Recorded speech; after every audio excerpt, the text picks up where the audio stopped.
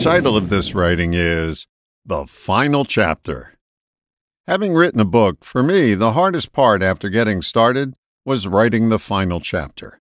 It often leaves you unsatisfied, and I think that's why most people are disappointed with the final episode of a long-running TV series. There are so many loose ends to tie up and little time to do it in. The same seems to be the case when someone is leaving this earth for whatever's next. The question is, what would you want to fill up your final days with?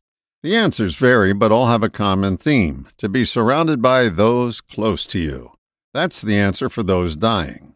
What about the people who aren't at death's door? My sense is their focus would be best served by living their final chapter every day. That means to surround yourself with the environment and the people that promote ease, comfort, and love.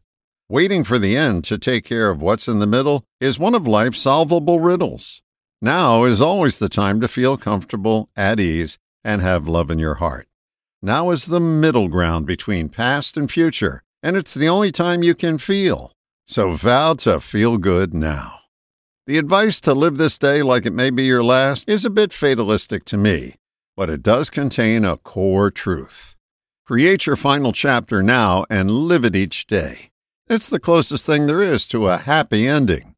All the best, John.